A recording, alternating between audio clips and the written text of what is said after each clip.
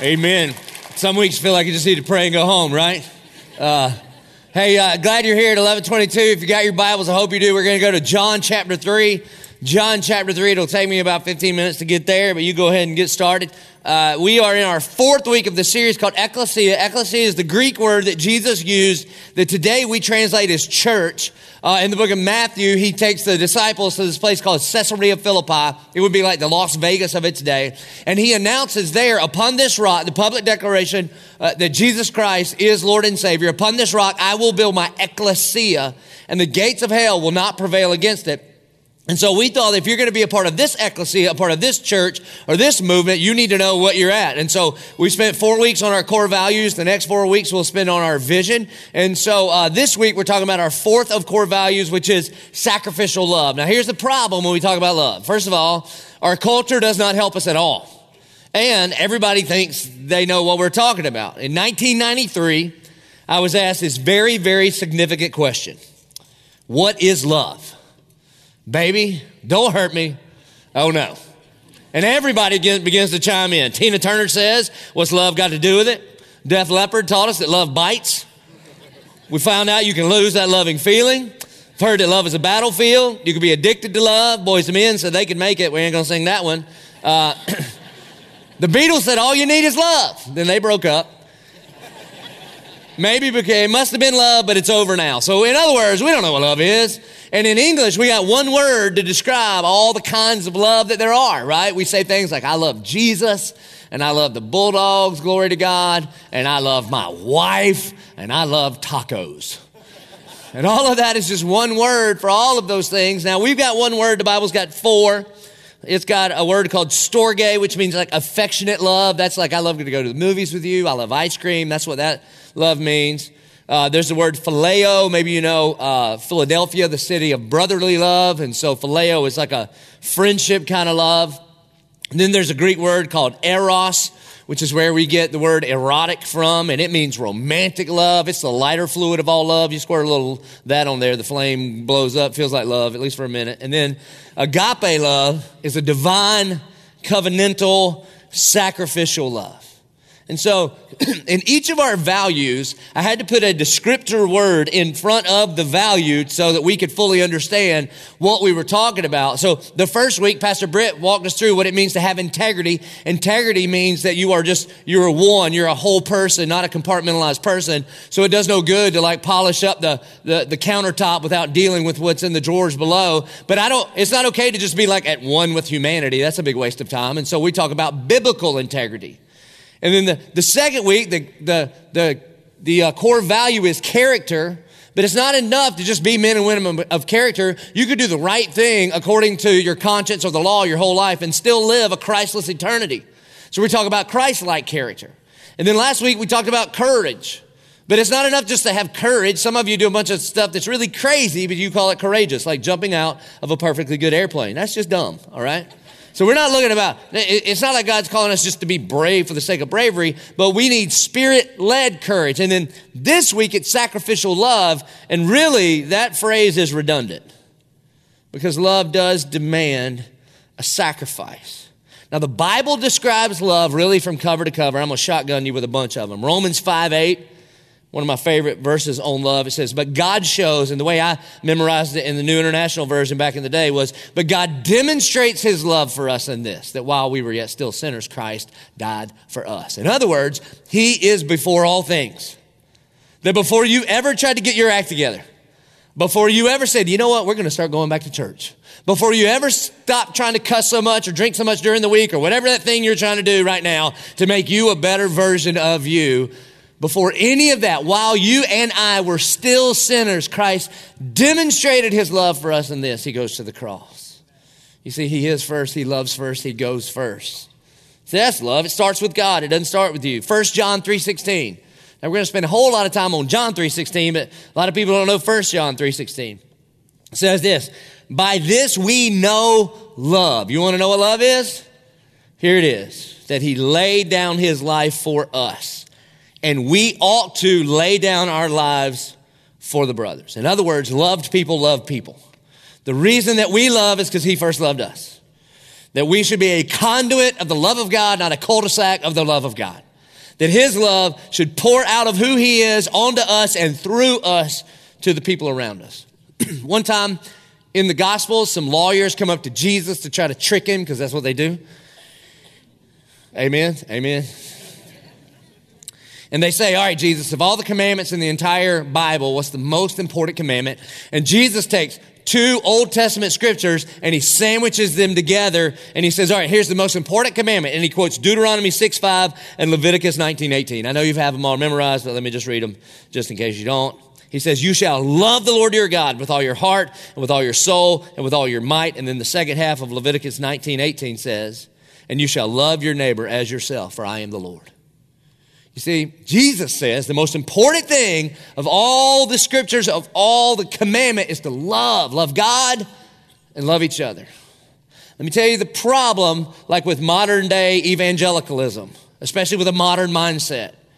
You see, like 300 AD, a bunch of church fathers get together, they write the Nicene Creed, and we're really into creeds because it's got all these doctrinal truths and statements. Very, very important. About who the triune God is, and that Jesus was born of a Virgin Mary, and he was suffered under Pontius Pilate and crucified, dead, and buried, and on the third day he was resurrected. All of that is true. You know what the creeds leave out? Never talk about love. They just talk about stuff that we believe in, not this love relationship. And Jesus said the most important thing is love. 1 Corinthians 13, 1 through 3. Many of you had this read in your weddings, and I know because I read it. It says this, if I speak in the tongues of men and of angels. You know what the tongues of angels are? They're accents like mine. I'm pretty sure that's what that means. So if they speak in the tongues of men and angels but have not love, I am a noisy gong or a clanging cymbal. If I have prophetic powers and understand all mysteries and all knowledge, and if I have all faith so as to remove mountains, but I have not love, I am nothing. Don't just read by that like that's poetry. Like if you had the kind of faith where you could walk up to a mountain and be like, get out of here, and then it did, but you don't have love, the Bible says that's nothing.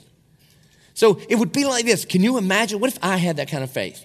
You think it's crowded in here now. Can you imagine if you came next week and I preached the kind of sermon that had prophetic powers and all understanding of mysteries and knowledge, and I had the faith that when I preached, I was like, everybody watch this. And I could just levitate myself up off the ground. Not that little cheap like Chris Angel trick. I'm talking about up here at the head of the cross kind of thing. What would you do? You would leave. You think our church is growing now. You would leave. You'd be like, you got to come to my church. That brother floats around during the sermon, okay? I mean, he'd be jammed out. And Paul in 1 Corinthians would have us know, even when you float around good sermons, if you do that without love, you're nothing. If I give away all that I have, and if I deliver up my body to be burned, but have not love, I gain nothing.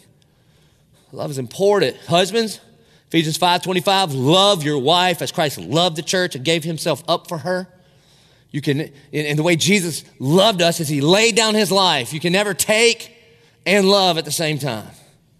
Romans 12:10, love one another with brotherly affection, outdo one another in showing honor. Do you know why today you pulled into a parking lot that had a parking team and a reach team and people holding the doors and greeting you and trying to honor you? Because we're trying to love one another and outdo one another in honor. John 13:35. By this, people will know that you are my disciples. By your 1122 sticker. No. In fact, some of you need to take our sticker off your car because you don't drive with love. And you're defaming the name of Jesus and our church. That's why many of our staff people aren't allowed stickers. So, it says, by this, all people will know that you are my disciples if you have love for one another. 1 Corinthians 13:13. So now, this is after he describes or defines love. Love is patient. Love is kind. Love does not envy. Love does not boast. Love is not self-seeking. Love is not easily angered. Love keeps no record of wrongs. He goes through the whole spiel. And then at the end, he says, so now faith, hope, and love abide, these three, but the greatest of these is love. That love is greater than hope. That love is greater than faith. Do you know why? Because when we get to heaven, there's no more hope and there's no more faith. Because hope is when you are believing in, looking forward to something. Well, guess what? Heaven is the something. Nobody's going to roll up to you in heaven and be like, man, you hope to get to heaven? Be like, I don't think you know what hope means, okay? We're here. You can quit hoping. You just experience it. And even faith. Think about this. Nobody asked you in heaven, do you believe in Jesus? You're like, he's sitting right there. But love remains. You still love God, we'll still love one another. 1 John chapter 4, verse 7 and 8. Beloved, I love that terminology. Beloved, not only is it a title which Christians are given, believers are given, that we are the beloved, but it's also like a full sentence in and of itself. What if you could hear that title as beloved?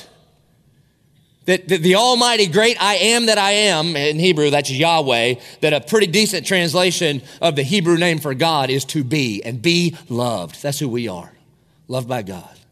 Beloved, let us love one another, for love is from God, and whoever loves has been born of God and knows God, and anyone who does not love does not know God. Why? Because God is love. The definition for love, what is love? Love is not God, but God is love. C.S. Lewis says, if you try to make love a God, it becomes a demon and will let you down. But God is love. Here's what this means. This is why it's so important. Theology matters. That God in and of himself is love. That God from eternity past, he does not have a creator, he is the creator. And from eternity past to eternity future, God, one God, is in three persons. There's God the Father, God the Son, and God the Holy Spirit. And God is in a perfect love relationship with himself. Perfect submission, perfect love, perfect understanding, perfect community. Here's a big part of what this means. He doesn't need anything from you. God is not looking around in heaven and be like, I am so lonely. I will create a group of people that will just turn their backs on me for their whole life, and I'll call them my children. No, God needs nothing from you. You can never put him in your debt. And so God's love for God's self spills out into creation onto us, and then we are given the capacity to give and receive love because we are image bearers of him. You see, this is important. This is important because if God is not a triune God, then community was not available until he made Adam and Eve, and that's not right. God in and of himself is love. And it's just who he is. In John chapter 15, verse 9, Jesus says this, as the Father has loved me, so I have loved you. Abide in my love. Later on in 15:12, he says, and this is my commandment. This is right after he says, if you love me, you will obey my commandments. And this is my commandment, to which everybody's like, all right, well, I love you, so y'all write this down. This is a new commandment. Actually, he says in one place, it's a new commandment I give you. Can you imagine the disciples been following around Jesus for 3 years doing crazy stuff, like people walking on water and bringing back dead people, and then Jesus says, I'm going to give you a new commandment. They all get out their tablets and they're ready to write this down. New commandment. What's it going to be? Is it sing worship songs, or is it sacrifice a goat on the third moon and the sixth hill? I mean, what is this? This is important stuff. And he says, this commandment I give you, that you love one another as I have loved you. Verse 13, and greater love has no one than this, that somebody lay down his life for his friends. You see, love sacrifices. It's just what love is. The way I would say it is this, is that you can give without love, but you cannot love without giving of yourself. It's not love until it costs you something. And the moment I think of sacrificial love, the first thing that comes to my mind is all you mamas. It is. All right. I have been in the room twice with Gretchen when she gave birth to Love. And it is a mess. All right. People that call it a beautiful thing are liars, and the truth is not in them. All right. And what you mamas put your body through for the sake of this ungrateful, undeserving, little chaotic wreck of a thing. Amen. It is years before it ever gets redemptive, is it not? They kind of just ruin your world. And yet in love, you take yourself to the brink of death for the sake of this other little person. Here's the way C.S. Lewis says it in his book called The Four Loves. He says, to love at all is to be vulnerable. Love anything and your heart will certainly be wrung and possibly broken. If you want to make of keeping it intact, talking about your heart, you must give your heart to no one, not even an animal. It's true, right? You ever bury your dog? You hear that? I know. Now, somebody else's dog dies. You're like, hey, it's just a dog. But when it's your dog, you'd be like, shut your face. That's like that's family. It's just true, right? Your heart hurts. Now, if it's a cat, they're soulless, so that doesn't matter. You just get another one. If it's a dog, it matters. And if you're a cat person, I wouldn't tell anybody if I were you. All right, so. But you must give your heart to no one, not even an animal. So here's what you do instead. He says, lock your heart, lock it up safe in the casket or coffin of your selfishness. But in that casket, safe, dark, motionless, airless, it will change. It will not be broken. It will become unbreakable, impenetrable, irredeemable. You see, there is no love without sacrifice. And maybe the most explicit description of sacrificial love is in John chapter 3. John chapter 3. So if everybody would turn there, and also if you are like a longtime Christian, please don't think that just because we're going to hang out on John 3:16 that somehow that is remedial. You never graduate from the gospel. You only go deeper and deeper and deeper into the gospel. You see, the gospel of Jesus Christ is not just for our sanctification, or not just for our justification, but also our sanctification. We got to continuously be reminded of what a wretch we are and what a great Savior we have, and what this sacrificial love means for us, not just at the moment of our conversion, but to the day of our glorification when we're face to face with the one who loved us and saved us. And so, John chapter 3, beginning in verse 1, it says, "Now there was a man of the Pharisees, Nicodemus, a ruler of the Jews." Now here's what you got to know about the Pharisees. The Pharisees get a really bad rap in the New Testament because they earn it. But Nicodemus and all the Pharisees, they're very religious people. And man, they know God's word like you don't even know. And the word Pharisee means to be separate. And so the idea was, here's what the Pharisees wanted to do. They wanted to know the Old Testament Word of God so well that when the Messiah, the Christ, the incarnate Son of God, their Savior, when he was going to show up on the earth, that they were so ceremonially clean and pure and set apart from this crooked and depraved generation that they would be the very first people to recognize Jesus. How'd that work out? You see, they got so hung up in the rules that they missed the whole point was about a relationship. And the Son of God, the God that they've been studying their entire lives, is 3 feet from their nose. They can smell his breath, and they can't even recognize that they're in the presence of God. And it wasn't for a lack of trying. Listen, these jokers knew the Bible. They knew it. To be a Pharisee, you had to know, you had to be able to quote every verse in the Old Testament from the very beginning to the very end. And they had a deep, deep, deep love for the law of God. In fact, when they would first go to school, when they were little kids, and they all wanted to either be like a rabbi or to be a Pharisee, then what their rabbi or their teacher would do is they would show up, or they would get this little slate where they would do all their homework on, think like chalk and slate, and they'd write Bible verses on it to remember it, etc.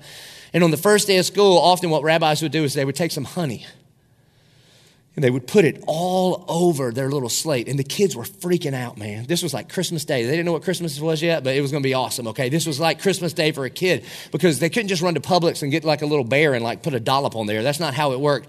Honey was so precious. I mean, the promised land was called the land flowing with milk and honey. This was a big deal. Many of them had never had honey before. They had just heard of it. And so they would cover their slate that they would study the word of God on with this honey. And then the rabbi would say, now go ahead and eat of the honey. And you can think about it. Imagine a bunch of first graders with a whole bunch of sweet tarts or whatever, and they're just licking it and getting them all over, and it's just an absolute mess. And they're thinking, this is the greatest day of my life. And the rabbi would say something like, and as this honey is sweet to your lips, may the word of God be sweet to your soul. And they would study and study and study. And they knew every verse from Genesis to Malachi. Some of you thought you were a good Christian because you knew 4 verses out of the book of Romans, right? They knew the whole Old Testament. Now, don't tell me you couldn't memorize it because you still know every word to Ice Ice Baby and you hadn't heard it in like 8 years, okay? That's just true. But instead of filling up their minds with that, me too, but they would fill their mind with the word of God. So that's who Nicodemus is. The problem is, though, he knows religion. He kind of knows about God, but he's super curious, and he shows up. Verse 2, it says, this man, Nicodemus, he came to Jesus by night. Maybe because he was embarrassed, maybe because he was afraid, maybe because he was just, he knew that the crowd wouldn't be that big. It says, this man came to Jesus by night, and he said to him, Rabbi, we know that you are a teacher come from God, for no one can do these signs that you do unless God is with it. Which, quite honestly, almost everybody I know would believe the same thing about Jesus here. Even people that's like, look, I'm not a Christian. I don't believe in the whole church and Christianity and all that. But everybody I know is pretty good with Jesus. They at least believe he's a teacher and that he came from God. But Jesus does not put up with this. Verse 3, and Jesus answered him, which maybe I read the Bible too much, but that always kind of strikes me as funny. Nicodemus did not ask him a question. He just comes up and he goes, dear teacher, we know you are from God. Let me answer that. And he's like, what? I didn't really ask anything. You see, Jesus always initiates. Jesus always takes it to the level of the heart that matters most. And Jesus answered him, truly, truly, I say to you, unless one is born again, underline that, born again. Unless one is born again, he cannot see the kingdom of God. If you've ever heard the phrase born again Christian, this is where it comes from. And so what Jesus is doing here, he's going to use this illustration of being born again. And here's why I think. There's a whole lot of reasons. One is that a birth is an actual event. There's a line in the sand. Before birth, that's clear. And then when you have a baby, it's clear, right? And we celebrate that day. That is your birthday. And so when you surrender your life to the Lordship of Christ, there is this moment where you used to be dead and now you're alive. Also, not only is it an event, it's an event that begins a lifelong process of growing and maturing. I don't know if you know this, but this is important if you're going to be a part of a growing church like 1122, where there's a whole bunch of people that have been born again, a whole bunch of people that have just surrendered their life to the Lordship of Jesus Christ. When you give birth, you know what you give birth to? You want to write this down. A baby. See anybody write it down? Yet churches all the time act like that's the greatest surprise of their entire life. The people that have known Jesus for a minute, that have been born for a minute, we expect these just like 45-year-old grown people to be born. That's not how it works. You know what babies have in common? Man, they're really selfish. And when they don't get what they want, they cry a lot, okay?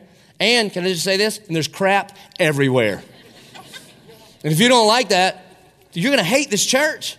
Because guess what? We got a whole bunch of new believers around here, people that just met Jesus, they're just born again. God loves them too much to let them be babies their whole life. That's why we're in the discipleship business, not just the conversion business. But it's just true. So there's griping and there's complaining and there's crying and you don't sleep well and there's just crap everywhere. And the moment that we look around and everybody's just mature, then guess what? We've lost the mission of the church because Jesus said that you're born again into the faith. And we need a whole bunch of people that are being born again into Christ. And so that's what he starts with. He says, truly, truly, I say to you, unless one is born again, he can't see the kingdom of God. Verse 4, Nicodemus says to him, and Nicodemus doesn't get it at all. Just zoom, right over his head. He's like, how can a man be born when he is old? Can he enter in a second time into his mother's womb and be born? Don't think about that too long or you can't eat lunch, okay? It's just awful. And so he's looking, he's like, what are you talking about? I just said you must be from God, and you're talking about a second birth? So Jesus answers him, verse 5. Truly, truly, I say to you, unless one is born of water and of the Spirit, he cannot enter into the kingdom of God. That which is born of flesh is flesh, and that which is born of spirit is spirit. Do not marvel that I said to you, you must be born again. To which Nicodemus is just looking confused, like you look at me most weekends, like, what? See, but he's saying, okay, listen, so there's a water, born of water means like you're physically born, and then born of the Spirit means you're reborn in Christ. You surrender your life to Christ. And he says, basically, I've heard people say it this way, that if you're born twice, you only die once. And if you're only born once, there's going to be two deaths. That if you're born physically, we all die. And if you're reborn in Christ, you surrender your life to the Lordship of Christ, then when you die physically, you are in the presence of God forever and ever and ever. That's what he's saying to Nicodemus. Nicodemus is still confused, kind of scratching his hands. I don't get what you're saying. Verse 8, so Jesus clears it up this way. The wind blows where it wishes, and you hear its sound, but you do not know where it comes from or where it goes. So it is with everyone who is born of the Spirit. Nicodemus says, how can these things be? Which is Greek for do what? And I think he's totally clueless. He doesn't understand what Jesus is saying. So verse 10, Jesus gets a little frustrated, it seems. Jesus answered him, are you the teacher of Israel and yet you do not understand these things. Truly, truly, I say to you, we speak of what we know and bear witness to what we have seen, but you do not receive our testimony. And I think Nicodemus is like, is there somebody with you? What is this we and our stuff? But again, Jesus is establishing that he's the second person of the triune God. There's one God in three persons that have existed from eternity past to eternity future. And what Jesus is saying is, I'm not just making this stuff up as a teacher from God. I am God. That's what he's saying. Verse 12, if I have told you earthly things and you do not believe, how can you believe if I tell you heavenly things? No one has ascended into heaven except he who descended from heaven, the Son of Man. In other words, I'm not talking about something that I read about in a book like you did, bro. I am talking about firsthand experience. And I think Nicodemus is still sitting there with a blank stare like you have now. What in the world does this have to do with me? So Jesus, being the master teacher, what he's going to do is he tried the reborn thing. That didn't work. So then he goes to the wind illustration, right over his head. And so now what he's going to do is he's going to grab a story from the Old Testament, an actual event from the Old Testament that would be really, really, really familiar to Nicodemus. Why? Because he's a Pharisee and he's an expert in the Old Testament. And so he says, and as Moses, and at this point I think Nicodemus is like, oh, thank you, because now I know what we're talking about. I studied Moses in Sunday school for years. All right, let's talk Moses. And as Moses lifted up the serpent in the wilderness, so must the Son of Man be lifted up, that whoever believes in him may have eternal life. Now, as 21st century Christians, we're like, what is that talking about? What he's doing is he's going back to Numbers chapter 21, particularly verse 9. And what's going on here is because of Israel's disobedience to God. And you know why they disobeyed? Because they were human beings like the rest of us. Because of Israel's disobedience to God, God sends his wrath upon them. And they wake up one day and they've got like a tent full of snakes. And all these snakes bite the people. And sure enough, they get up and every single person is snake bitten. And here's the thing about being snake bitten. When you're snake bitten, you don't have a problem on the outside. If you're snake bitten, the problem's on the inside. The problem is that the venom of the snake is in your blood on the inside of the body. You can get in the tub, you can take a bath, you can shower, you can pray all you want to, but if you don't do something about the inside of you, then there is a problem. And then by God's mercy and grace, he makes a way where there is no way. And so here's what he tells Moses in Numbers 21:9. It says, so Moses made a bronze serpent and he set it on a pole. And if a serpent bit anyone, he would look at the bronze serpent and live. And if you're just studying the Old Testament, you're like, what in the heck is that for? Because that is pointing to there will be a day when every single person is snake bitten. That's all of us. So we've got a problem on the inside, and an outside-in cleansing won't work. It's got to be an inside-out saving.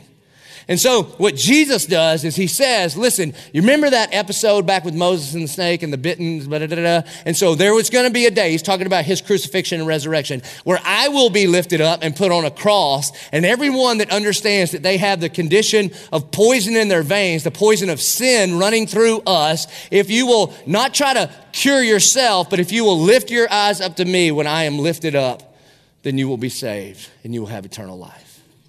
And I think it's at this point where it starts to make a little more sense to Nicodemus. And then from that point in the book of Numbers, if you keep going through the entire Torah, what you find out is then God establishes a sacrificial system because his people and all people have a sin problem. And so he establishes this sacrificial system. It's what most of the whole Old Testament talks about. And he creates this tabernacle, which eventually becomes like a temple. And in this temple is this little room called the Holy of Holies, where the presence of God dwells. But God's holiness cannot be entered into by unrighteous people like us. So there's this curtain that separates the people from God, the people of God from the presence of God. And then one time a year, on this day called the Day of Atonement, you can read about it in Leviticus 16. On the Day of Atonement, the high priest would shed the blood of a lamb, sprinkle the blood over the Ark of the Covenant where the law of God was kept, and that blood sprinkled over, it's called the mercy seat of God, that blood would cover over the sin of the Jewish people for 1 year. And then Jesus shows up. In the book of John, Jesus shows up. And his first cousin, John the Baptizer, he's called John the Baptist, but it's not like Mike the Methodist and Pete the Presbyterian, John the Baptist. It just meant he dunked people. So John the Baptizer, he's in the Jordan River, he's dunking all these people, yelling at everybody, and crowds are showing up. And he says, behold, and he points at his first cousin, Jesus. He says, behold, the Lamb of God who's come to take away the sin of the whole world. Now, they had been in a system where another Lamb of God would cover the sin of the Jewish people for 1 year. And what John the Baptist is saying is that system was just pointing to Jesus, because he is the Lamb of God, not another Lamb of God. And he's going to take away the sin, not just cover over it, for all the people, not just the Jewish people, and not for just 1 year, but forever. And so what Jesus is saying here to Nicodemus is, that's me. I am the fulfillment of that sacrificial system. On the cross, when Jesus is dying on the cross and he says, it is finished, what is finished is the full payment for everybody's sin debt. And then he moves into the why. So why did God do it that way? What is God's purpose, and what is his plan, and what is his heart? And he quotes here, or he says the most famous verse probably that we all know. John 3:16, for God so loved the world that he gave his only son, that whoever believes in him should not perish, but have eternal life. And then most people stop there, don't ever stop there. For God did not send his son into the world to condemn the world. If you think that coming to church is about you being condemned, then you miss the whole point of the whole thing. That God did not send his son into the world to condemn the world, but in order that the world might be saved through him. So I want to just unpack, in our time remaining, I want to unpack what Jesus was talking about when he declares John 3:16. For God so loved the world that he gave his, I've memorized it as, he gave his only begotten son, that whoever would believe in him would not perish but have everlasting life. First and foremost, it starts with God. It starts with God, for God. The bookends of the verse are eternity. It starts with God and it ends with eternity. In other words, he is before all things. That God goes first, that God is first, that God loved first, and he loved you first by sending his best in his son, Jesus Christ. That this thing starts with God. In other words, you didn't go looking for God. That he is in hot pursuit of you.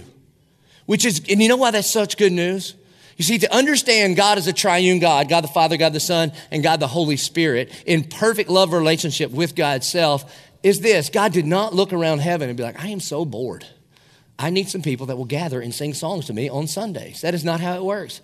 God's not sitting around on Saturday night going, I wish the organ would start playing. I can't wait for it. God needs nothing from us, and yet he pursues us in love. I mean, I'd say it this way. Man, when I was a teenager, this was not my idea. I never in a million years thought that I would end up one of you. And especially work here. I was crying too. I'm telling you. And I tried to run and reject and flee from God as hard as I could. And then the hounds of heaven chased me down. And it's like the almighty sovereign God had me in a submission hold from the UFC. And what are your options? Tap, snap, or nap. That's what you got. So I tapped out and here I am. For God, it starts with him. For God so loved. That God loves you. And that God is love. God is love. He has to be stirred to anger, but God is love. And when the Bible says God loves you, that is not about you. See, that word there, so, it's hard to translate in English from Greek. It's a connector word. So when you see the word loved, in order to understand what this word loved means, the so connects it to the subject. So the subject defines what this love is about.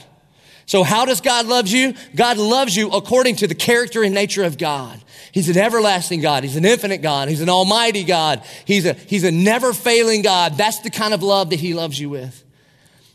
And it messes us up a little bit because God loves you not because of you, but because of him. This is very important. It's very different than what we mean when we say, like when I tell my wife, baby, I love you. You know what I mean? I'm really saying because you are very lovable. And, given the right time and space, then I will go on to list many things that I love about her. I love when you sing. I love your face. I love your hair. It's that kind of love here. It's a list of things I love about you. And so sometimes when we think God loves me, we kind of think about me. But really what this is like, just imagine this. Imagine if a husband and a wife are out here at Jack's Beach, sitting on the beach, watching the sunrise, and be like, baby, I love you so much. Even though you kind of got a horse face a little bit.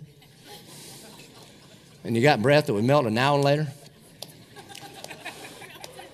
And your legs look like a crippled camel. And you're not that lovable. But because of my love, overflowing out of me onto you, baby, I love you. That ain't going well, right?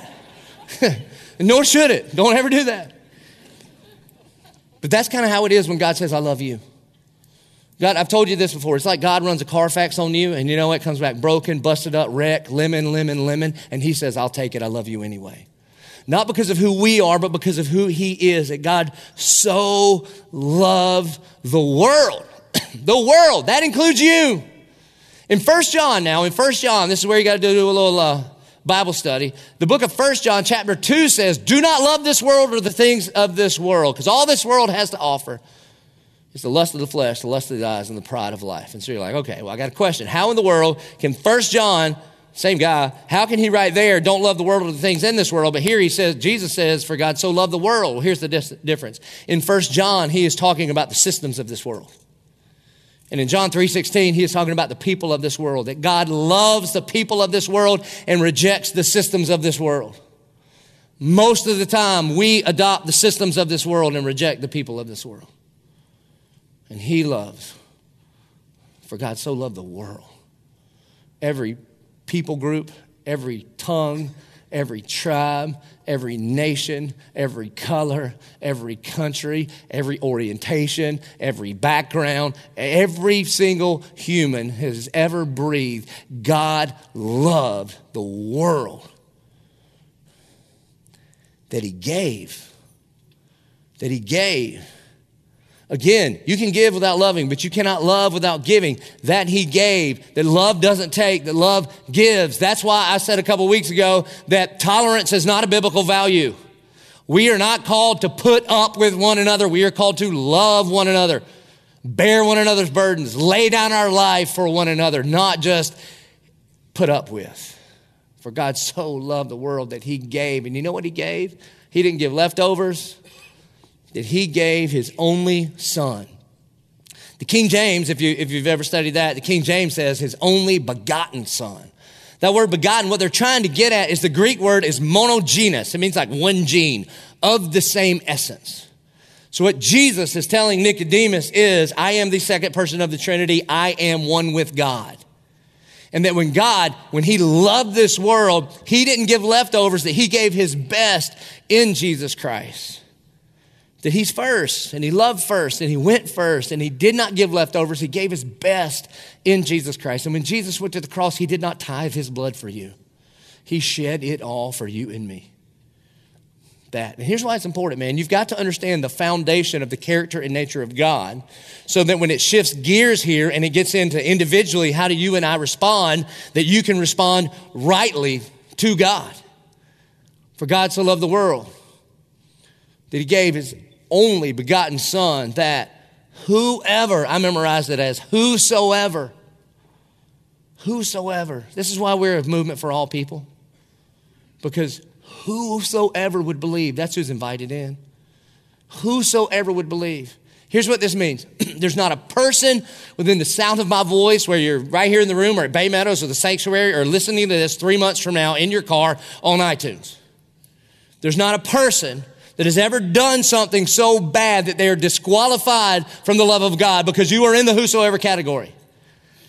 And it also means there's not a single person that's been so good at church stuff that you don't need God. I've got good news for you, church people. You can be saved too. And that is good news. That whosoever, no matter who you are, what you've done, where you've been, that whosoever believes in him. Now, in my opinion, I think it's a little bit unfortunate that English New Testaments translate the Greek word pisteuo to believe. Because when we think believe that. And there's a big old difference between believing in and believing that. You know? Like, if there's a political candidate that is elected, you may believe that they're in that role. That doesn't necessarily mean you believe in them. My favorite illustration is I believe that there's a college football team down in Gainesville. I do not believe in said team. Do you understand the difference? There's a lot of people that believe that Jesus is who he says he is, and he died on the cross, but you've never put your faith and your trust in him. And you see, in John, if you back up like 2 chapters, in John chapter 1, verse 12, John helps define what believe in means by using a different word called receive. In John 1:12, it says, but to all who receive him, comma, who believe in his name, comma, he gave the right to become children of God. That to believe in and to receive are simultaneous. Those things are however you say that, the same word, okay? That it's a relational kind of word. It's not just like a doctrinal test. It's saying that if I receive, I believe, and if I believe, I receive. For God so loved the world that he gave his only begotten Son, that whosoever believes or trusts, or the way we say it around here, surrenders their life to the Lordship of Christ, should not perish, but have eternal life. Should not perish. If you keep on reading, it just lets you know that anybody that does not believe in Jesus is already perishing. And what it means by perish is this, is that a life, an eternal life apart from the love of God, experiencing a conscious torment forever and ever and ever and ever. And listen, I know it is not very popular to preach on hell, but I cannot simultaneously tell you I love you and then withhold the truth from you. And there's a whole lot of people in today's society that say, hey, listen, I love Jesus or whatever. Jesus is okay for you, but I'm going to go to this different way. But why does it have to be so exclusive? How in the world can you say that Jesus is the only way? Oh, because I was quoting Jesus. I mean, I did not make it up. If the Lord would let me edit, maybe I would call an all skate. All right, everybody in, just kind of be good and, But I'm like the mailman. I don't get to write it. We just deliver it. John 14:6, Jesus says, I am the way, the truth, and the life, and no one comes to the Father except through me. Jesus had the audacity to say things like he was a door and he was the only doorway into the kingdom of God. And here's just the reality, is that one day that door shuts. And when it shuts, you will either enter into an eternity with the love of God or an eternity enduring the wrath of God. That's just how it goes. And and what he does not say is, and if you're good enough, you get in. That one day that door is shut and that time of decision is over. Listen, I was in the Atlanta airport one time. You ever miss your flight? I had a layover in Atlanta. You can't get to heaven without going through Atlanta first. I think that's just the truth. And so they dropped me off about 37 miles from where my plane is taking off. This was about 2 weeks after 9/11, once we all got rolling again, and I am sprinting through the airport. They didn't want you to sprint through the airport 2 weeks after 9/11. So I'm running as hard as I can. I look around, there's some brothers running with me, okay? And so I was like, all right. So I just did like the neighborhood mom walk, right? As fast as I could. And then I turned that corner in my terminal, and I look, and I can see them shutting my door. Like I see it. I can see through it. It's open, but they're shutting, and I'm like, wait! And I run up there, and boom, the door is shut. And then I began to make my case. Well, hey, listen, you got to let me in here. She's like, no, listen, the door is shut. We have security measures. I'm not opening that door again. And I'm like, you can. All you got to do is just do like this, and I won't tell anybody. And then I was like, man, I feel like I saw in there. So I feel like a part of me was in there via my sight. And Jesus said, the eye, the lamp of the body, right? You don't know Jesus? Oh, that's what it is, right? And I tried to play the pastor card and the dad card and the Jesus sent me card, whatever. And I'm not used to getting no, and she just said no. And there I am with the door shut, and there's nothing I could do to get on my plane. I thought it's leaving. And then these two other cats show up. All right, these guys, they weren't even walking fast. They are many minutes later than me. And I'm like, well, you're going to let me in now, right?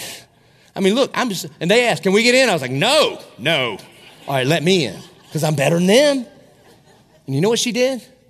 Nothing. The death rate in America right now hovers right around 100%. There will be a day when the door to life is shut. And Jesus did not come to condemn you, but to save you. But you and I, apart from Christ, already stand condemned. I could not love you and not tell you that life is only found in Jesus Christ. Eternal life is only found in Jesus Christ. And listen, I get it. Talking about the fears of hell is, in my opinion, not a great way to do evangelism. I was ordained in Southern Baptist. I have a PhD in hellfire and brimstone, okay? I got saved at a fundamentalist camp, and they knew how to take the fun out of fundamentalism, all right? I can remember being 8 years old, 8 years old, sitting at camp, and this guy gets up on stage and says, anybody ever burned your hand before? Yeah, I burned my hand. Can you imagine your whole body burning like that forever and ever and ever? And you're on fire, but you're not melting all the way, but your eyeballs are melting out of your skull. I want everybody to bow their head. And I was like, oh my gosh. And I'll never forget, this guy said, if you were to die tonight and Jesus said, why should I let you into my heaven? What would you say? And in my mind, I was like, man, I don't know. And then he said, if you just said, I don't know, then you're going to hell. And I was like, oh, hell. I'm freaking out. I remember thinking, I think my parents paid for this. So they were like, everybody's going to stand up. We're going to sing Just As I Am. And listen, we're all hopped up on Kool-Aid and chicken nuggets and no sleep from summer camp. And then here's the presentation. So do you kids want to burn in an everlasting fire of hell, or you want to go to heaven with mommy and daddy? You're like, well, tough call. Kind of a defiant person, man. Here's the thing. Everything he said was true. It was. And I knew it. I'm freaking out.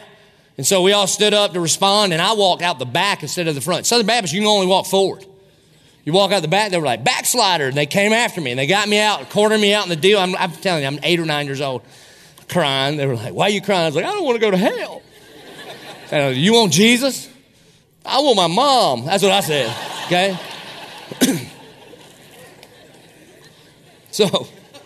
But the Bible says, it's the kindness of the Lord that draws us to repentance. Kindness of the Lord that draws us to repentance. Hey, look, hell is hot, forever is a long time. It is a real reality. Everybody spends forever somewhere.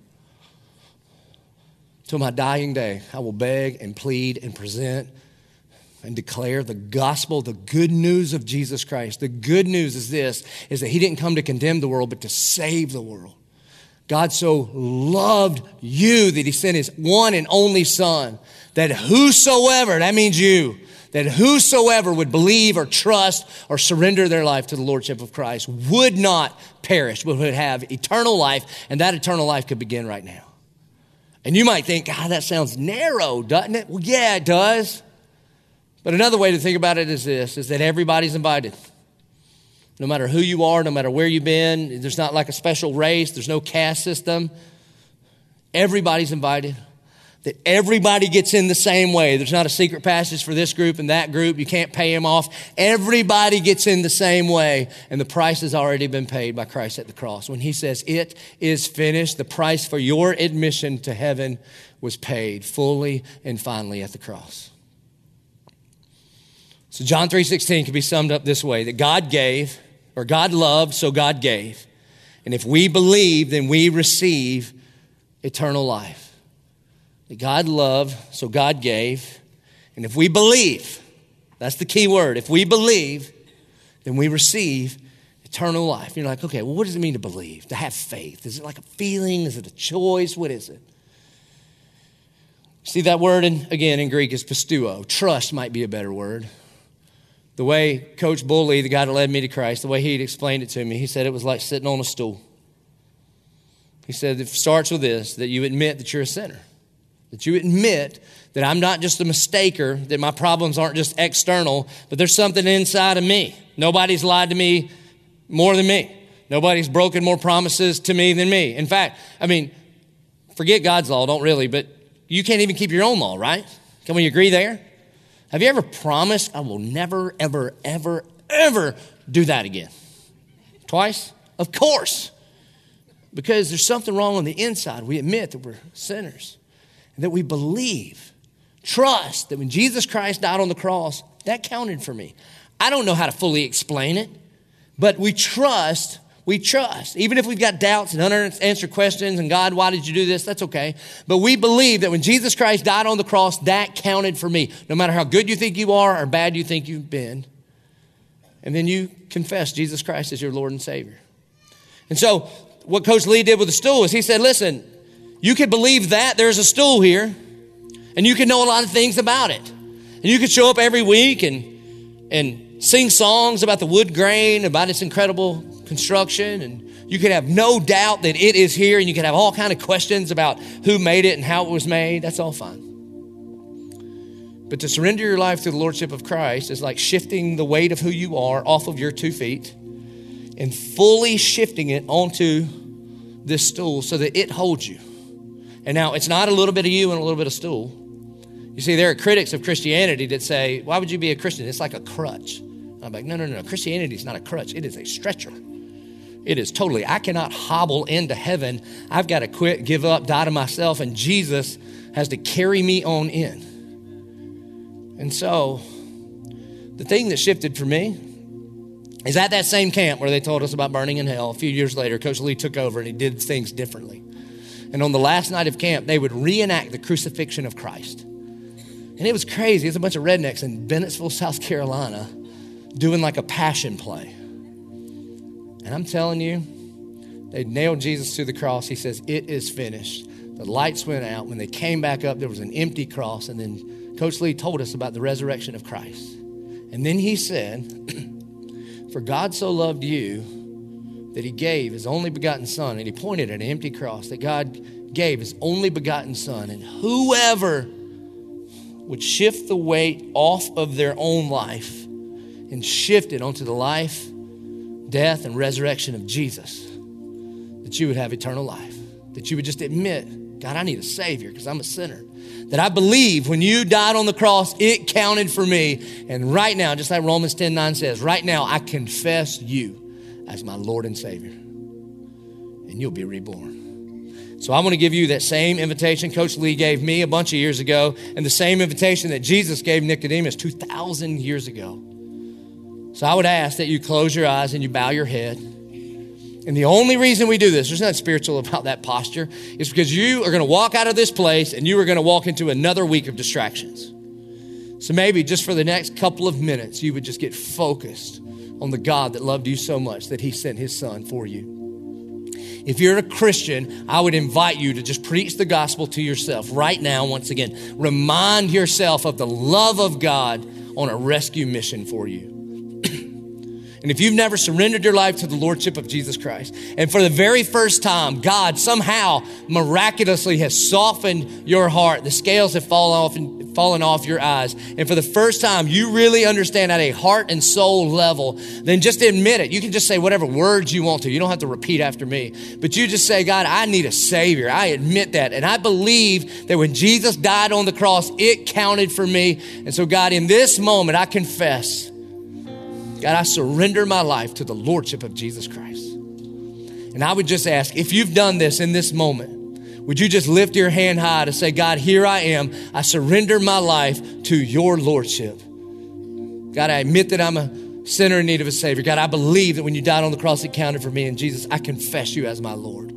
Our good and gracious Heavenly Father, God, we thank you and we praise you that you did not send your Son to condemn us, but to save us. And God, I thank you that your love pours out into us, and you demonstrated it once and for all at the cross. And Lord, I thank you that for salvation, even in this place, in this moment.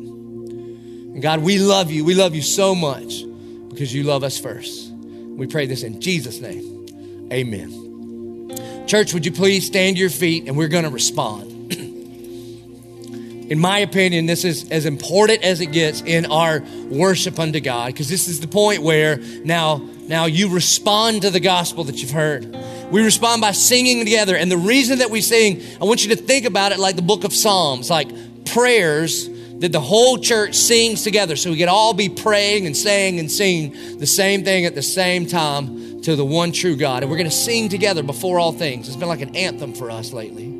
And we respond to God and worship him with our finances. If you're a regular here, we bring our first and our best, our tithes and our offerings to God, because he loved us first by giving us his best in Jesus Christ. And then when Jesus says it is finished, there's this curtain torn in the temple between the people of God and the presence of God. And because he is our great high priest, we get all access pass to our heavenly Father, who happens to be the King of the universe. And he says, pray to me, bring it to me.